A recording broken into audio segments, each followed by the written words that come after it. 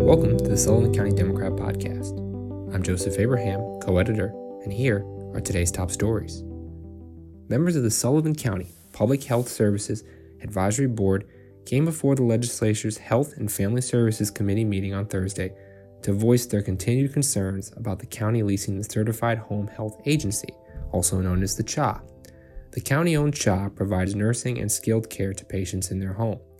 Public Health Director Nancy McGraw said the CHA prevents readmission to the hospital or worsening outcomes, as well as provides other services such as flu clinics and tuberculosis screenings. Quote, "It is a safety net for the uninsured and vulnerable residents of all ages," McGraw said. "We serve from cradle to grave newborn infants, pregnant mothers, people of all ages, and the elderly." The legislature has been moving forward with leasing the care center at Sunset Lake, along with the CHA, to an outside management company with the hopes that it will bring improved economic outcomes. But some residents, as well as the advisory board, are opposing this move, saying a for-profit company will diminish the quality of care that a nonprofit agency can provide. Legislature Chairman Rob Doherty, however, had some numbers to show otherwise. He said the CHA has not met the national industry standard for at least 10 years. Quote, "By not hitting the national average, we are underserving the community. We are not providing the proper service to the people," he said. Also at county legislature, after a resolution to accept funding for the proposed Callicoon Riverside Park was originally voted down, last Thursday, legislators passed it by a vote of 7-2. Legislators George Conklin, whose district includes Callicoon, and Nicholas Salamone were against the measure. The resolution states that New York Senator Jen Metzger was instrumental in securing New York State funding offering $100,000 for the purchase of parkland in the town of Delaware. These funds will be available through the SAM program, under which the Dormitory Authority of the State of New York is administering the program on the New York State Senate's behalf. Democrat staff writer Isabel Braverman, who covers legislature for us, has more. Switching topics, it's budget season in Sullivan County, with local municipalities either working on or adopting their 2021 budgets already.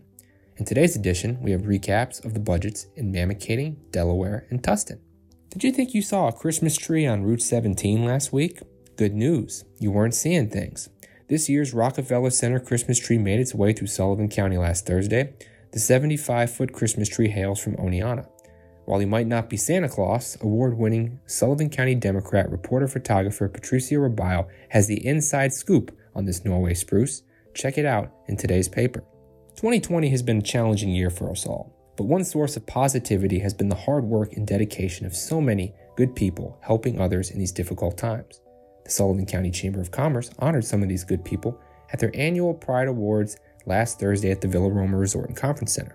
Sullivan County Chamber of Commerce President CEO Jamie Schmeiser explained that you can only create an environment that helps businesses grow and thrive if you have the right partnerships. She said, quote, "That's what the Sullivan County Chamber of Commerce delivers. So we continue to be your partner for success. The Sullivan County Chamber of Commerce is always asking what's next.